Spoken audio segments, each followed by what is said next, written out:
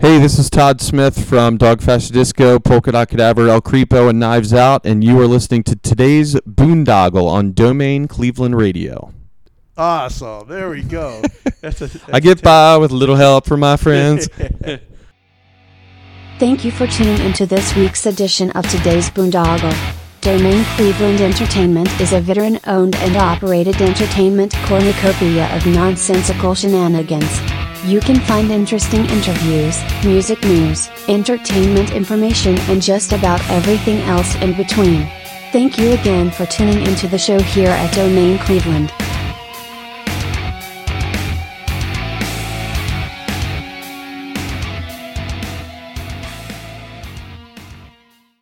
What's going on, everybody? It's Bill Bailey with today's Boondoggle on Domain Cleveland Radio, and I am sitting here with Todd Smith.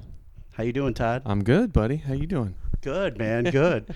So we're gonna pretend like we haven't been talking for like the past half hour. Yeah. To kind of loosen up. Hey, a what are little you bit. doing here? Yeah. What brings you here? Right. I mean, it's the funny seeing you in Cleveland, but Yeah. no, not really. My home away from home. Exactly. It's like, what's funny too, that when I was in this reserve, when I was still in the reserves, I was in this reserve unit, Assault Craft Unit 2, and we had a Cleveland detachment and we had a Baltimore detachment. And we had always there's always a rivalry and stuff like that, but that's not the case with us. No, not by any means. Yeah. We're like one big happy family. It's here. kumbaya over here. Yeah, exactly.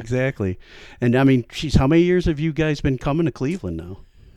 I think that if I recall correctly, the first time we ever played was Dog Fashion Disco in about, I want to say, maybe 2000. So we're looking at about 20 years. And we played at what was it called? The Blind Lemon? Yeah. And I remember we had the bright idea that we were going to have a projector behind us. But instead of having like something where you put a VHS tape in, which is what we ended up getting, and it would play whatever it was on the tape, we had a reel-to-reel machine. And it lasted that show because the tape started falling all over the floor. And we were like, this is too much fucking trouble. Fuck this. So that was the one and only time we had a reel-to-reel projector. But yeah. And it was here with us. That's awesome. Yeah. I think we had Fritz the Cat playing behind us. Remember that? R. Crumb. It's like a dirty cartoon. Yeah. I remember. I know you guys have been here quite a few times, and Domain Cleveland even brought you guys in, and we did I've got some video that I gave you guys. I used to record some of the shows. I don't think that was one of them. But, that was the Foundry. Yeah, it's the Foundry. Yeah. Yeah. So the Blind Lemon. Yeah. Yeah. And Blind Lemon. It was Hi-Fi, and then right. And then wasn't the singer of Warrant like working there for a little while? Yeah, Janie Lane was in the kitchen. Right. Yeah. Crazy. Yeah. The history there. Oh my God. And then I think at one point too, Chuck Mosley worked there. Wow. Yeah. And both of them are gone. Doug I know, man. It's a shame. I know, it's weird, man. People are dropping like flies. Yeah. Hopefully we'll be old flies. yeah, exactly. Well, you're active, man. You're a road warrior. There's no stop with you. We had Dog Fashion, and then it's like, okay, well, if Dog Fashion's gonna take some time or whatever. Yeah, we have 4 operational bands, and we just kind of cycle through them. We're doing a 3-week national tour next June, but we just we do what we want, and we don't do any more than that. And we don't do any less. We just kind of hey, what do you think about going out for 3 weeks? Okay, great. And then we won't play shows for another 5 months while we record an album or something, So it's looking back on what our goals were 20 years ago is so far from what we care about today. It's nice to have the freedom to just do whatever the hell you want. It's nice too to see, I remember back with I've got a long friendship with Jay, and I remember years ago, I was reading this book, The Success Principles, by the guy that does the Chicken Soup for the Soul, Jack Canfield or whatever. and like making a list of goals that you want to accomplish in life. And I lost that notebook, and then just came upon it a couple of years, like last year or whatever. And I go through and I'm like, wow, I checked this off. I checked this off. I forgot that these are some of my goals. And then there's these other ones where like, man, where were my priorities back then? This is like, it's so far away from what I am to who I am today. We and change, stuff like man. that. We grow, we change. Exactly. Yeah. You realize what's funny more important. It's funny how those, you know, when you're a kid and like you think about the old cliches that an older guy in maybe his middle ages, what, you know, the get off my lawn, turn that music down, or the God, music is shit these days. Back in my day, you know, like that. And I'm in the back of my day phase right now. Oh no, I totally. I'm friggin', you know, being retired Navy veteran. I'm more like, you know, Clint Eastwood, you know, friggin' Gran Torino, man. Oh yeah. I feel like that some days, but man, like we were talking, man. Last night was magical. That was a lot of fun. Me. I mean, I remember that the show at Peabody's, everybody dressed up, the white shirts, the ties, you know, Ryan was there. Ryan being there, another one we gone. lost, and I mean, I remember that was like one of the funnest shows I'd been to in all these years of hitting shows and whatever, and so I was going through some of the old pictures, getting ready for last night, and then doing you know, listening to the CD, and like we said, man, it's just like when I was back drinking, you know, it's like there were some bands I would go see and I'd be like, they're all right, but then I'd be wondering why I was drinking so much, and now I listen to them 10 years sober and I'm like, oh my God, what was I thinking? This is garbage. But not with Altar Boys, man. Yeah. No way. I was just like, oh my God, like Famine Ghost, the beginning and the lead in, and just like, dude, this is fucking phenomenal. And the last night was just, it was like taking me back, and I was doing it, and because it's been so long since you guys played, this was my sober experience. Okay, and I had a blast. I had such a good time. Yeah. You guys, it was a party. It was a reunion of so many faces, and then when you guys, I mean, just to have Ryan's voice played in, it was just, man, it was touching. Yeah, cool, awesome. Man. Well, I'm glad we were kind of, I mean, we never rehearsed. So when we got here and did a sound check, that's when we ran through the songs together, and that was it. Yeah. So you know, and then throwing in a couple Prince covers, you know, not knowing if that's going to be a train wreck or not, and then, it worked out. It was good playing with those guys again. I miss them. They're, you know, dear friends, and you guys clicked so well. It's such a perfect match, and you guys are all so professionals that it's like you can take the 10 years off and put on a great performance. You know? Yeah, cool. I'm glad you feel that way. I hope you don't before the night. You know, I hope you do. I mean, we were talking about like maybe every couple years, just getting back together. Yeah, man. I mean, I would love to have another album. I'm sure many people would. But yeah, who knows, man? Never say never, you know. Yeah, exactly. I mean, and then, you know, I forgot about the skits on the CD and everything, and it's just like, I mean, what was that like working with? Especially we talked about Ryan. What was it like working with him? You know, well, to be quite honest with you, Jay was more integral in working with Ryan. I would travel to the studio from Baltimore and stay for a couple days and just knock out my vocals. Okay. But Ryan would come do the skits and all that shit. And he, like, Jason was responsible for all that aspect of it. So I was kind of far removed from that. But Ryan came in to do his vocal in the studio. It was the first time I met him. And he was he was great, man. He was just hanging out, having a good time. He's like, you know, we were like, how about the spoken word part? And he's like, cool, I'll give it a whirl. And the first take, he nailed it. And it was just hanging out. You know, it was like, man, it was a lot of fun. And then we did a tour that ended very early in a disastrous way. But no, we had a lot of fun. So that's the most important thing. Yeah, I mean, you know, Harbor Inn, which is another like Cleveland staple down in the Flats. You know, that was like a home at Ryan always whenever he was in town visiting. I remember they had his poster up behind the bar. And, you know, come to find out when me and Ryan would were talking during that time. His stepdad was like one of my supervisors when I worked at UPS and stuff. So it's me and him, like, small world. Yeah, it was pretty funny how we connected there. But yeah, he was a great guy, man, and much love and peace and to his family and everything. Still is just, it's hard to wrap your mind around it, Yeah. I mean, I remember when the news came out, I wanted it to be just some sick hoax. Prank. Yeah. I remember it was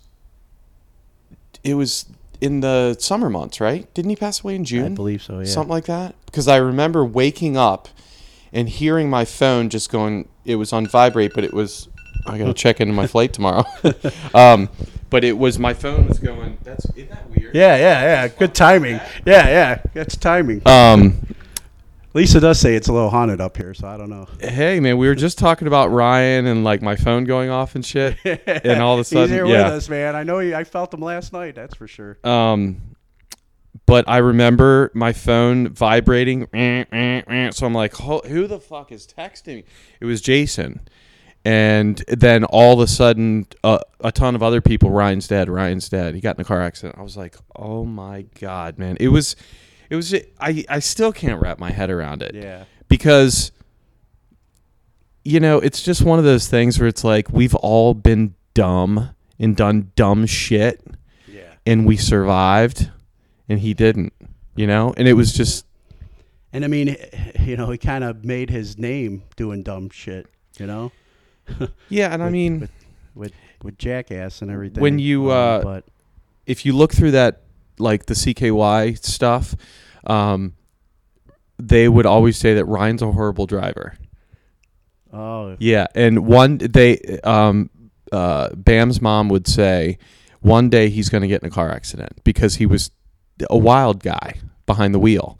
And he got in a car accident with Bam and I think Rab himself and a couple of those and flipped the fucking car into oncoming traffic when they were 17 years old. Oh, wow. Yeah.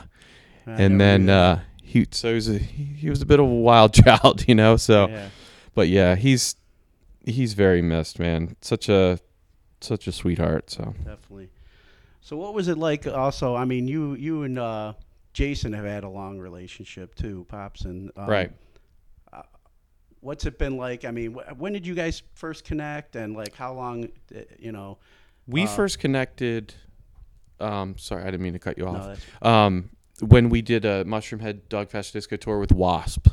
Oh yeah, that in was 2001 like a setup or whatever back in the day. Yeah, we did a national tour, and the tour ended abruptly because of 9/11. Yeah. We were in... And that was when they signed Universal, I think, too. Yeah, we were in Ann Arbor, Michigan, when the Twin Towers had the planes driving into them. And that was it. The whole fucking country shut down, Yeah. So, yeah, we just drove home. But during that time, you and him just hit it off?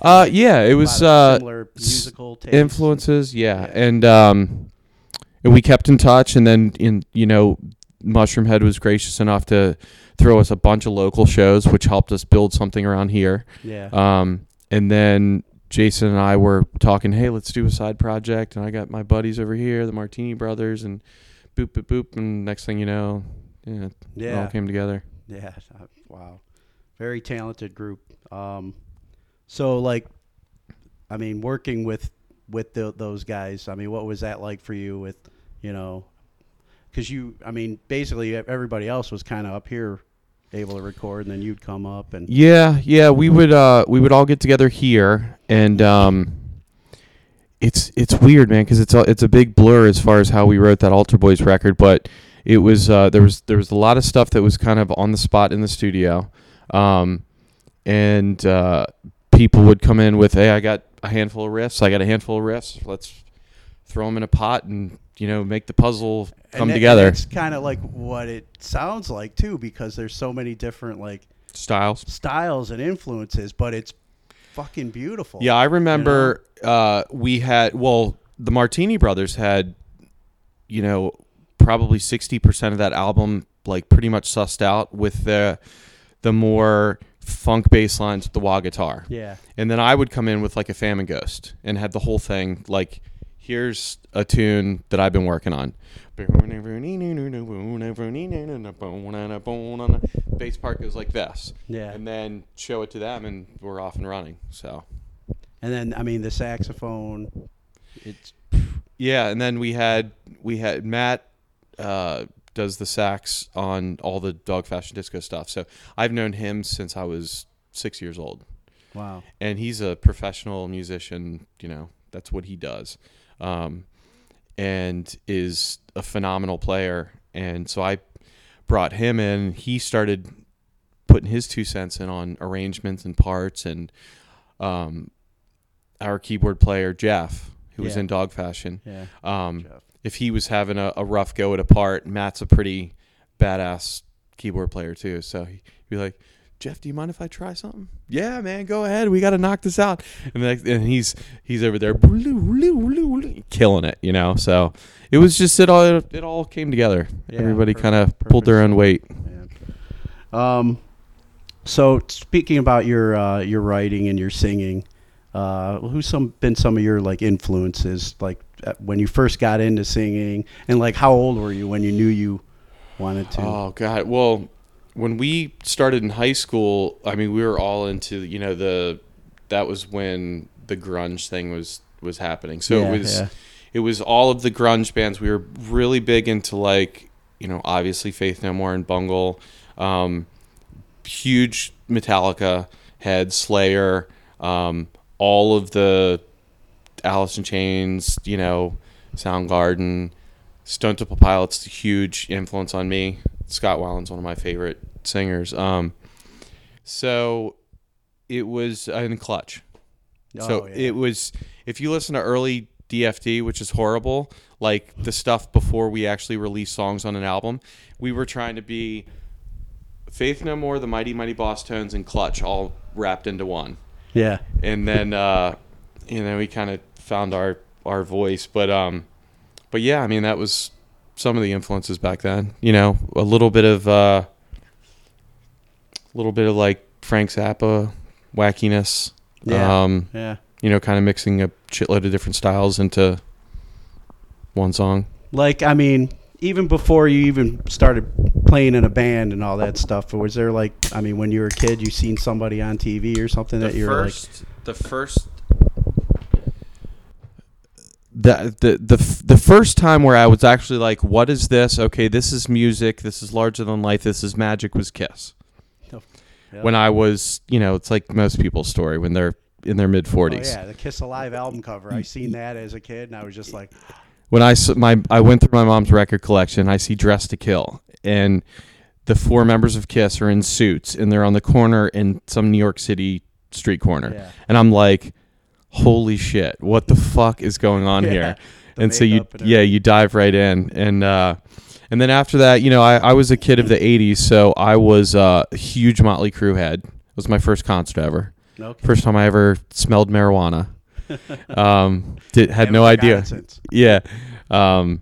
So that was my first concert. And then, yeah, it was like, that was really one of the only hair metal bands that I was into. And then after that, it was, you know, straight to Megadeth, Slayer, Metallica, Anthrax, you know, the big 4, and then Faith No More, and then going into the grunge stuff like we just talked about. And you guys had like a relationship with System of a Down back in the day too, right? I wouldn't say a relationship. I mean, we played some shows with them. We had gone to a System show. It was one of their first big tours, and they were opening up for Incubus. And this is before both of those bands broke. And System of a Down had just come out with their first album, and they were touring in a really shitty, broken down, or like busted up RV. So they were slumming it, you know, but they were on a major label, and they were kind of making their way, doing their first tour. And I remember seeing System of a Down for the first time, and it fucking blew my mind. I was like, this is what I'm all about. Like, I love what they're doing. It's heavy, it's quirky, it's it's aggressive, It's like it's exactly what I had pictured Dog Fashion Disco kind of being. That was the blueprint, Okay, yeah. So they ended up becoming a big influence. But when we saw them in Georgetown in Washington, D.C., I just went up to the RV and knocked on the door, and Serge answered, and I introduced myself. We started talking, exchanged information, and then I hit him up for a guest spot on our first album, Anarchist of Good Taste, and he said, cool. And then they threw us like 6 or 7 shows, and that was the most people I've ever played in front of. So it was awesome. A sea of people. And just having the balls to go up and knock on the door. And they were super good people, super down to earth. We ended up touring with them when Toxicity came out. Oh, yeah. So it was like when they were really gigantic. Yeah. Which they still awesome. Are, but it was when they first hit. Yeah, so. I just seen them. I mean, they played Sonic Temple down in Columbus, the music festival this past May, and still got it. Still got it, man. A lot more grays, but we all got those, Yeah, absolutely. So tell me a little bit about Polka Dot Cadaver, and what was where'd that come from and inspiration? That was Dog Fashion Disco had broken up. We played our last show in Baltimore, and Jason and I, we kind of went into the normal 9-to-5 life. Both had day jobs, but we still had these creative juices flowing. So I said, hey, let's start something new and just put out some albums just to have fun and do it. Which is the first album, Purgatory Dance Party, is what we came up with. And we basically, besides the drums, played everything on the album. And it was supposed to be just something to do, And then we ended up doing tours and putting out more albums. I think we have 4 albums now with that band. So, yeah, it just kind of grew legs. And yeah. I was talking with my buddy who I came to the show with last night. He's a huge fan, tries to hit all your shows when you guys are in town. And we were listening to, I forget what we were listening to on the way. It might have been some Polka Dot, but I was just like, Todd's got this amazing, like, swooning voice that brings you in. Like, you could go get ready to do some loving with your girl and everything. But then you hear his lyrics and you're like, what the? Yeah. You make debauchery sound so beautiful, Thank you. So what's like some of the influence for your writing then? I have no idea, man. I have sometimes people message me like, where do you get the lyrics? Like, where does that come from? Where do you find? And I watch a lot of like serial killer specials and stuff like that. I mean, it's not all that. A lot of it is pretty. It's not very obvious what my thought is in a lyric. It's kind of just bleh, here it is. Yeah. Make your own interpretation of it, But yeah, man, it's weird. I was talking to somebody last night and I said, they're like, how long do you think you're going to keep on going? I mean, we already had I think we have over 20 albums that we put out. And I was like, dude, whenever I get if I ever end up getting writer's block, it's over. And it hasn't happened yet. No. So it's I guess a sign to keep going. Would you say it's kind of like maybe like a adult ADD, but you've transformed it and used it for good or something? It's just weird. I don't have a lot of talent besides the music thing. Oh, your voice is amazing. Well, no, I appreciate that, but besides the music thing, I'm pretty average at best. Average sized dick, average golfer, average bowler, like everything's pretty average, but for some reason I have the little voice inside of my head that says, "Hey, here's a lyric, put it in your phone and save it. We're going to use this someday." And that shit happens several times a week, and I could show you my notes on my phone, and for whatever reason, like, there's just all these song ideas in there, So it's as long as there's a reservoir of stuff to tap, then we'll keep going. But if I ever hit writer's block and I'm struggling and I'm feeling like, it's not happening organically, it's time to say, okay, we're done. When it's forced. Yeah, when it's forced, and he wrote another song about a serial killer. When all work and no play makes Todd a dull boy. Exactly. Yeah. Okay. Before I get frozen in the maze, I better. Yeah, but we're doing now that a lot of our records are turning, 10 years or older. In a normal contract, you can basically re-record your album and put it out. So now you own the material again. Oh, okay. So that's what we're doing. So we're going. We did like the first 3 or 4 Dogfest Disco albums, and we re-recorded them.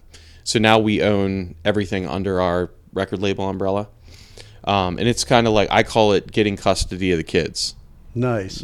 So it's like, yeah, we can stream stuff. Paying child support all these years, and now. Yeah, it's like they are our children. Yeah. And these songs are important to us. They're of age, and they can decide to come live with you. Yeah, we should own them. Yeah. So. No, that's awesome.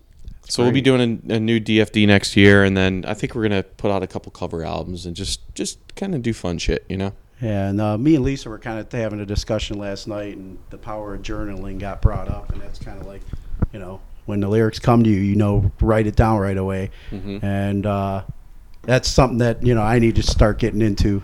Just to, 'cause sometimes you get these messages, it's like, man, put this down. I don't know when I'm gonna get back to it, but yeah, I've been adding to this one song, like all of that, and I just keep adding on to it as shit to just pull from. Like, you're sitting there watching a movie and you hear a line and you go, that'd be pretty cool in a chorus. So I'm gonna write that down. You know what I mean? Yeah. Just compile all that shit, and I've been doing that for 20 years, so it helps when it's time for me to actually put lyrics to a song. They're like, I got the backup here. Yeah. I could just swipe through all that shit, and it helps. Nice. So I got a couple, of my regular questions that I ask all my guests. Want to run through those? I know you got to get ready and go to sound check and stuff. But let me get through some of these. Some of the songs. What would you say are some of the songs that have inspired you the most in life? Some of the songs from other bands, like growing up, or oh, Jesus Christ. When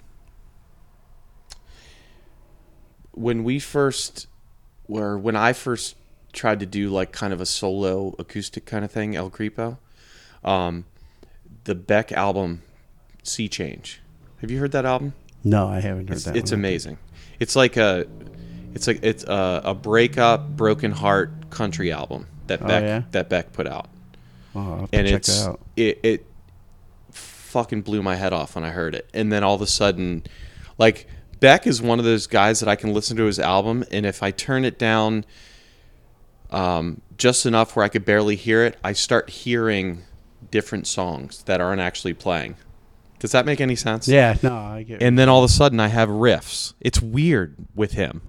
I don't know what it is. And then I'll listen to his tunes, and all of a sudden lyrics pop in my head. There's something going on with that guy. Okay, so he's like a muse for you or something. A muse, yeah. Because there's no rules, and I love that. He does whatever the fuck he wants. It is weird that he's a Scientologist, but I'll look past that, So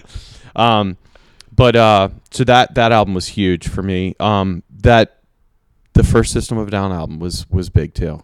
The first couple Clutch albums were big. Yeah. It just kind of, it gives you like a new twist on, we can kind of, they're doing that. We can kind of like do our own take on that. It's like, you can have a heavy song but sing about goofy shit, or you can, if it's a heavy part, you don't have to Cookie Monster vocal your way through it. Just little things you pull from and kind of, hone your craft, I guess. So that's some of them anyway. Now, another question I got for you, like, is there a morning or a daily like ritual routine that you do that, you want to start off your day to just, try and kick ass for the day, Is there anything you do regularly that black coffee. Black coffee? It's essential.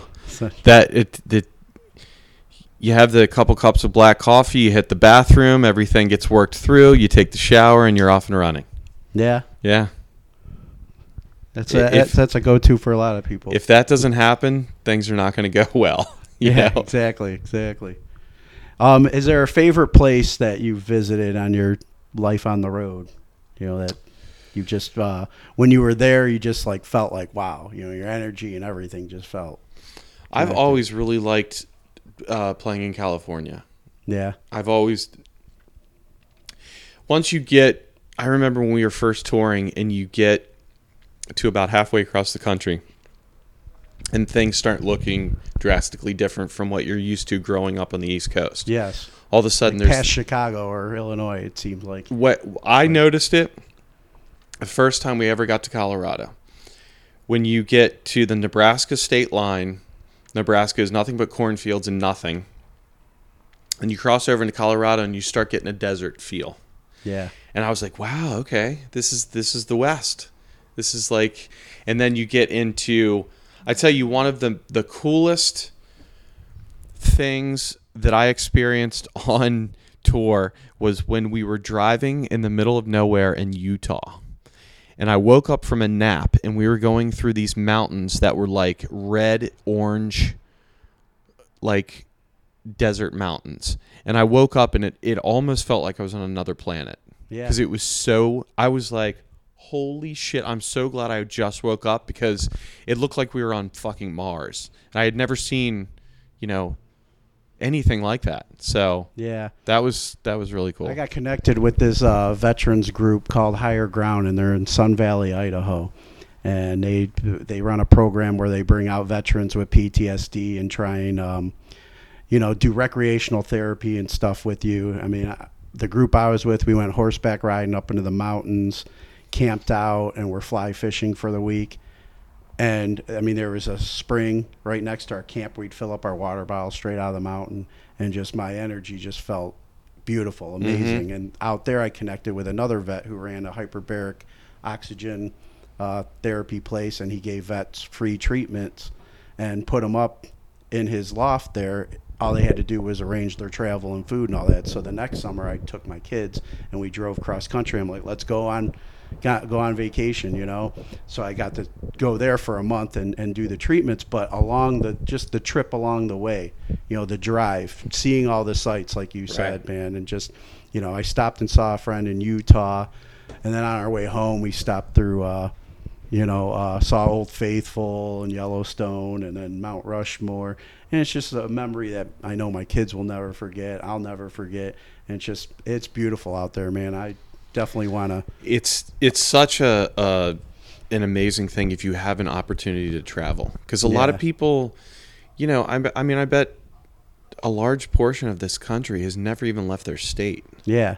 You know, people that just get, you know, they and graduate their whole high life school. Ideas are formed in just that bubble. Well, that's all they know. You know, like the boy in the bubble. Yeah, it's weird because I know people in my family who have never, like, they've lived in like 2 states and that's all they know. Yeah. Like they don't know of a Yellowstone, or they don't know of Mount Rushmore. Or they've never dipped their fucking feet in the Pacific Ocean on Venice Beach. You know, they've never gone up to, you know, I mean, Oregon's another state that I just, it's so beautiful up there. Yeah. And, you know, you have a chance to do cool shit. We went to the Goonies house in Astoria, in Oregon.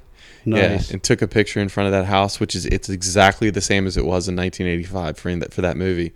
Then we went out to the beach, and those gigantic rocks are on the beach, and it's just cool shit like that, man. I mean, you know, when you kind of say what does success mean?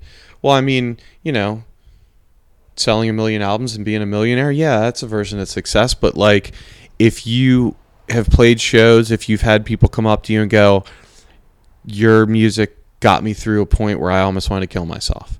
Yeah. And then you go out and play shows, even if they're tiny or if they're big, or if there's 10 people or there's 4,000 or whatever, to have an opportunity to go out and see these places and connect with people and put out albums. I mean, yeah, what more can you ask for? That's you know? And what's beautiful too is, like, you know, you're at the level where you are connecting and you're influencing people and helping and changing lives, but you're not where you have to be a recluse because of people. Like, you know, like when you reach that almost that level where you can't leave your house without everybody needing a piece of your soul. Yeah. You know, so you're like at the perfect balance, you know? It's great to have just freedom to do whatever the fuck you want. You know? It's it's in my life, and I don't know if this pertains to other people, but in my life I've always missed opportunities that I wasn't ready for. If that makes sense. No, it makes complete sense, man. I mean, I've been on this spiritual kind of journey myself, and especially with sobriety when I got sober and everything. And what you're saying makes absolute complete sense, because there's so many things that if prayers would have been answered back in the day of things I wanted that I wasn't ready for, it would have been disaster. Right. You know? So. Yeah, I sometimes think that like the only time that I booze out now is when I'm at shows. I go home and I'm, 3 months or whatever, no booze or nothing. When I come out, because I'm more of a pretty introverted person, so I need to socially lubricate to just be able to deal. No, otherwise I'd be running down the street trying to get some alone time. You know what I mean? Yeah. No. It's the way I can deal with it. But I think that if I was in that goldfish bowl of success, that I could be dead or like hooked on something that. Yeah, and I think that's why we lose so many of those people, because like, what life is that? You got to escape. Yeah. Yeah. Exactly. And you have all this pressure, I can, and I'm only imagining what some bigger artists go through. Am I going to be seen as a failure on my next album? Is my voice going to last? Am I going to... The judgment is so much stronger now with social media and everything, too. Everybody's an expert on your shit, Totally. And the world is so small now, you know? And it's like, I try to walk that fine line of, sometimes people message you and they think that I'm the same weirdo that writes the lyrics, but I'm not, And so people send me weird shit and I'm like, I don't even know how to fucking react to this. Like, I'm not that guy. I don't sit around and watch snuff films. It's not me, Yeah. It's like, so you're just trying to take that kind of that balance, but not offend anyone. Yeah, because we know the world can be a very horrible friggin' place, and it's not something we're like, embracing and loving. So sometimes when I look back, I'm uncomfortable with you sending me that stuff. There's like boundaries, people. And sometimes people take the lyrics literally. And it's never been that way for me. And sometimes I'll look back and I'll go, wow, if I took this literally, like, I'm fucked up, But it's just like, it's like Stephen King writing a fucking wacky movie or something, or book. And it's like, I know with my time in the military, especially when I was mobilized and stuff, it's like we develop like this dark humor. And it's kind of like just to take our minds off of what we're really dealing with at the moment. Right. That sucks, and we just make it funny. Right. And you got to make light of it. Yeah. To be able to deal with it. That's what you're doing with your stuff, I think, right? Yeah, I mean, I like to just write stuff that, that people hear a line of lyrics and they like chuckle to themselves, or they're exactly. This is sick. It's like, this is pretty sick. Yeah. That's what I was saying last night to my buddy. I'm like, he makes debauchery sound so beautiful, Putting the Chloroform Girl lyrics with that music, and the way it's delivered is like, it's fun to have those two dark and light elements kind of commingle. Like, I'm a big fan of Richard Cheese and some of his stuff too, man. Because it's like this. These songs don't go with that music, but it's just it works. Great. Yeah. It's awesome. So another question I got for you: what would you want your legacy to be when Todd's no longer here? You moved on to the next place. I just hope that there's a little cult following that keeps growing. The mushroom cult? Yeah, that it, I don't know, maybe 50, 60 years that some kid 15 years old is going to go check out Dog Fashion Disco or discover it somehow, and then he's going to get his buddy to check it out and be like, wow, these guys are around in like the early 2000s, and it's 2060 or whatever, and whatever the fuck is going on. All of a sudden there's like Dog Fashion Disco shirts at Forever 21 or whatever for the new kids coming up, or just that there's this kind of little this seed that grows into something and spreads, and it's I would be pretty depressed to think that at one point, maybe 40 or 50 years down the road, that no one would listen to any of this music. I hope it just I hope it becomes a little cockroach and just keeps going. It's like, no matter the nuclear war, but it survives. Somebody finds it in a time capsule. And even if it's 100 people that still know about it, then cool, man. Hopefully they dig it and they get something out of it. So I guess just we have the freedom to do what we want and have fun with it, and I would just like to keep having fun with it and keep putting it out and keep playing fun shows, seeing old friends, and just living, man. Yeah, awesome. Okay, let me get 2 more questions for you, and then I'll wrap it up. Favorite toy as a child and why? Oh, Jesus. Favorite toy was probably would you consider video games a toy? Yeah, I guess. Like Atari when that first came out? Yeah. I mean, you played with it, right? Yeah. That's time. Or like a Rubik's Cube. I remember being a kid and the Rubik's Cube was so much fun. Yeah. Although now you look at it the fuck was I? I really had nothing going on back then.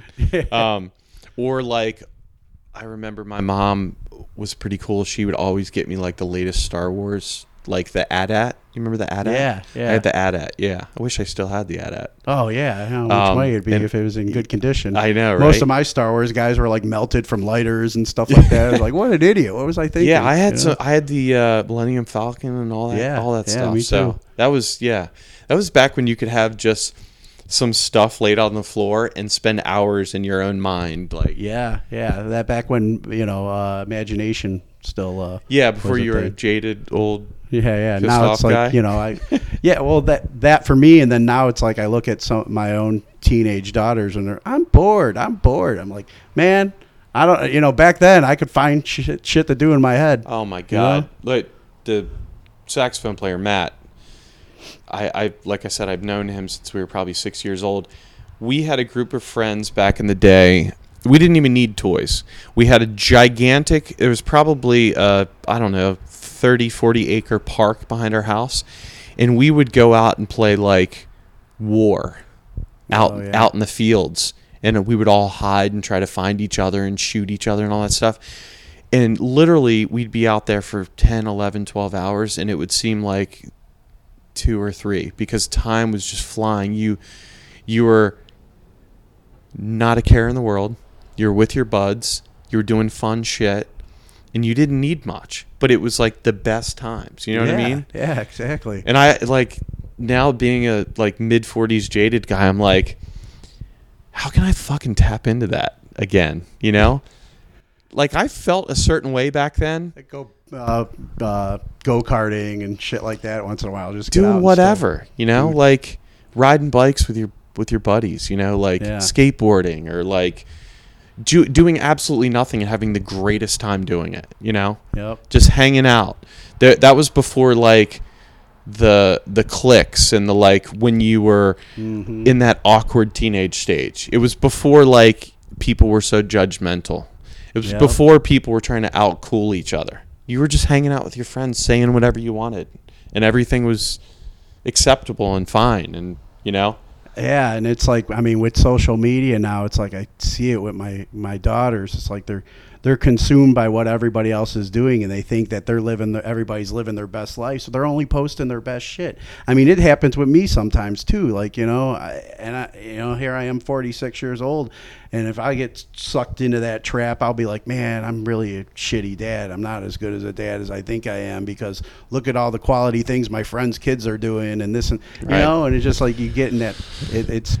You could see why everyone's depressed. Yeah. Because they're why aren't I having as much fun as this person who posts, oh, we're in Italy. Why aren't I in Italy? Because of the life choices I made and, this and that. That's why I'm not You start there. beating yourself up. Myself up again. And it's just dude, it's about these 24 hours. Meanwhile, when those people get back from Italy, they might be on suicide watch because their life is not as rosy as it appears on Facebook. Exactly. Yeah. Exactly. Yeah. I the best thing I ever did was get far away from Facebook. I mean, it's only a vehicle for reaching out to fans now. Yeah, I mean, I originally got sucked into it when I was coming home from deployment because I was still a MySpace guy back in the day, you know. And I was coming home from deployment, and a lot of the guys that I'd formed, you know, we formed a brotherhood out there, guys from all across the country, you know. And like, Bailey, you got to get on Facebook so we can keep in touch. And it was just like, okay, I'll do this just to keep in touch with, you know, my military brothers and sisters. And then it grew, and then they're like, oh, where'd you go to high school? Oh, you might know this person. You might know that. And I'm like, why did I fucking fall down the rabbit hole? Fuck you, Zuckerberg. Yeah. It's easy to do. And then speaking of military, I just added this, trying with everybody that I talk to, because one of my goals with this podcast is I'm hoping that a lot of guys that are serving overseas and they need that distraction and they just want to, you know, put in their earphones and just tune out. I want to always have some kind of a message for them that they can get out of these episodes. So any message that you would like to send to our military members currently serving overseas? Well, my message is I hope all of you guys come the fuck home, because these entanglements far away, it's a touchy subject, man, because for me, I can't imagine being one of those guys out there, you know, the shit that you go through. You come home, PTSD, if you have all your limbs, if you're still alive, it's a situation that I don't know if we're making things better or worse. And it would just be nice to have those guys over there as a last resort and not the first course of action that we take. Yeah. You know what I mean? No, I get it. It's been going on for too fucking long, man. Missed a lot of birthdays, families, you know, people that meant a lot to me passing away while I was over there, and I couldn't be home, you know, because it wasn't immediate family or anything like that. You know, my daughter birthdays and stuff like that, you know, so it's like I know. And it was just, like I said, that's why I wanted to kind of like start adding a little something, because I know what the distraction was. My dark humor was at its peak over there, because I just wanted everybody else to laugh and forget about, you know, shit and have fun. But it's sickening the way we send our military into harm's way, and then when they come back, the way they're treated. Yeah. They should be treated with the same kind of care that the shitheads in Congress get. You know, unlimited health care, retirement, living high on the hog after one term, and then our troops come home and you have to have like Wounded Warrior Project to get these people care. That should be a given. All these different veteran organizations. It's veterans that get together to take care of the federal government should be doing that. Yeah. All those guys that serve should get lifetime retirement. They put their fucking ass on the line, and then they come home and you got to have a private fund so they can get medical care. Get the fuck out of here. That's so insulting. You know? It's disgraceful. You're preaching to the choir here. Yeah, man. yeah. You know? And the amount of you know, foreign war vets who come back and are suicidal and lost in society, and it's awful. Yeah. It's really awful. I mean, I know for me, you know, mine took an opposite role. A lot of guys, you know, I mean, I was a friggin', you know, crazy party guy before, you know, going over there. And then thankfully, you know, I got sober coming home.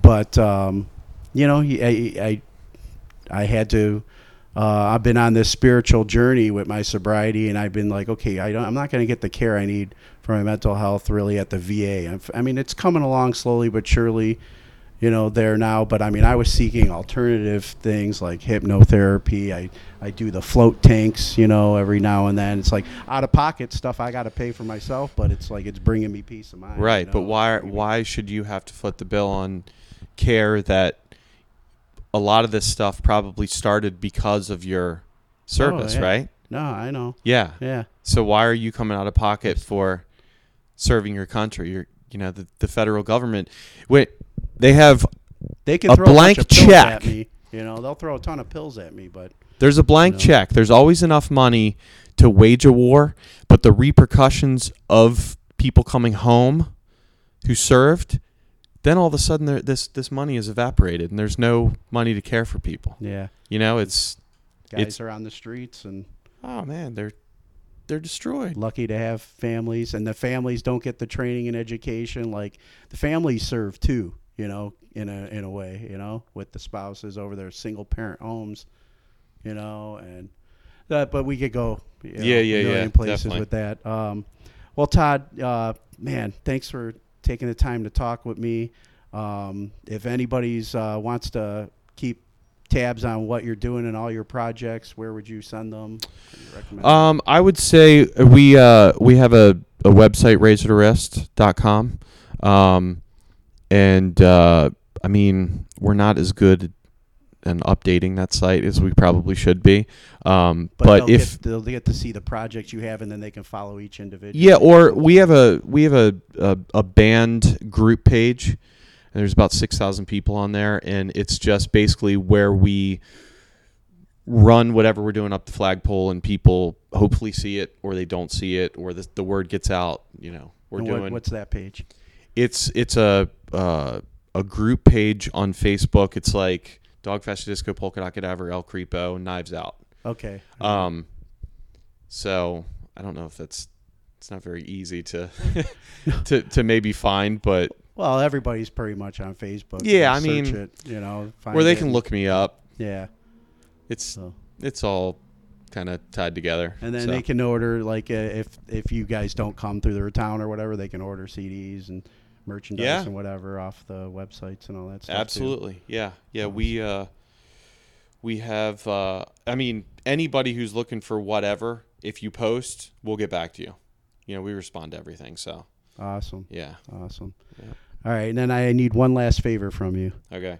If you can cut a promo ID for the podcast. Okay.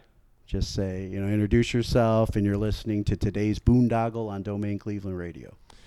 Today's Boondoggle on Domain Cleveland Radio. Hey, this is Todd from Dog Fashion Disco, Knives Out, Polka Dot Cadaver, El Creepo, and you're listening to Boondoggle on... What is it? Today's Boondoggle. Can you splice this together? Just do it over. Okay. Hey, this is Todd from Dog Fashion Disco, El Creepo, Knives Out, Polka Dot Cadaver, and you're listening to Boondoggle today at domaincleveland.com. Domain Cleveland Radio. Fuck! God damn it. I think I got it written down. You want? Please help me. Yeah. I should have pulled this out in the first place. My bad.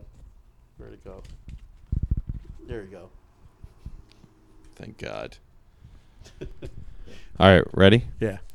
Hey, this is Todd Smith from Dog Fashion Disco, Polka Dot Cadaver, El Creepo, and Knives Out, and you are listening to today's Boondoggle on Domain Cleveland Radio. Awesome. There we go. I get by with a little help from my friends. Awesome. Thanks again, Todd. Man, it was great talking. Glad it worked out. Yeah, you too. Awesome, man. Cool.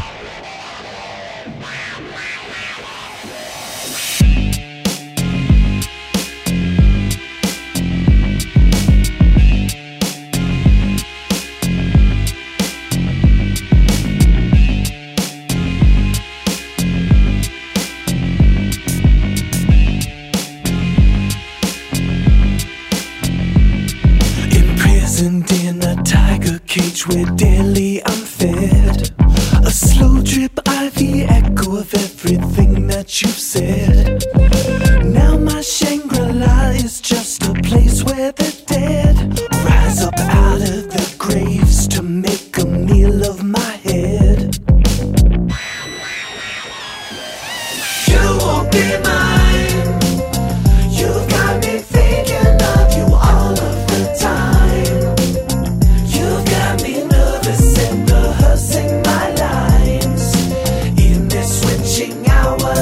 Stars have aligned.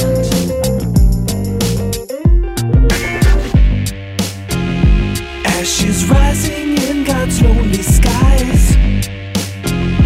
In a burning bed, perfection lies.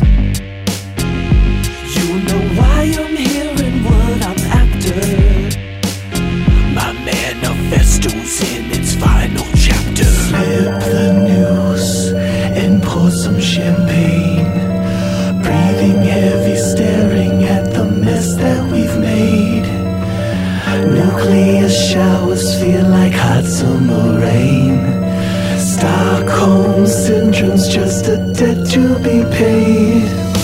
You won't be mine. You've got me thinking of you all of the time. You've got me nervous and rehearsing my lines. In this switching hour now the stars have aligned. In and out you gurgle, salivating on me in your mouth, stuttering the word of God delivered in the dirty south. I'm taking it slow, watching you crawling to the stereo. Turn it up, soul suffocating, clawing the walls. Now your shadow is my valentine. I've succumbed to your whim, you've turned my blood into wine. Every breath you're breathing out, now I'm breathing in. Every move you're slithering's a cardinal sin. You won't be mine. You've got me thinking of you all of the time. You've got me nervous and rehearsing my lines. In this switching hour now the stars have aligned. Slip the noose and pour some champagne. Breathing heavy, staring at the mess that we've made. Nuclear showers feel like hot summer rain. Stockholm syndrome's just a debt to be paid. Ashes rising in God's lonely skies. In a burning bed perfection lies.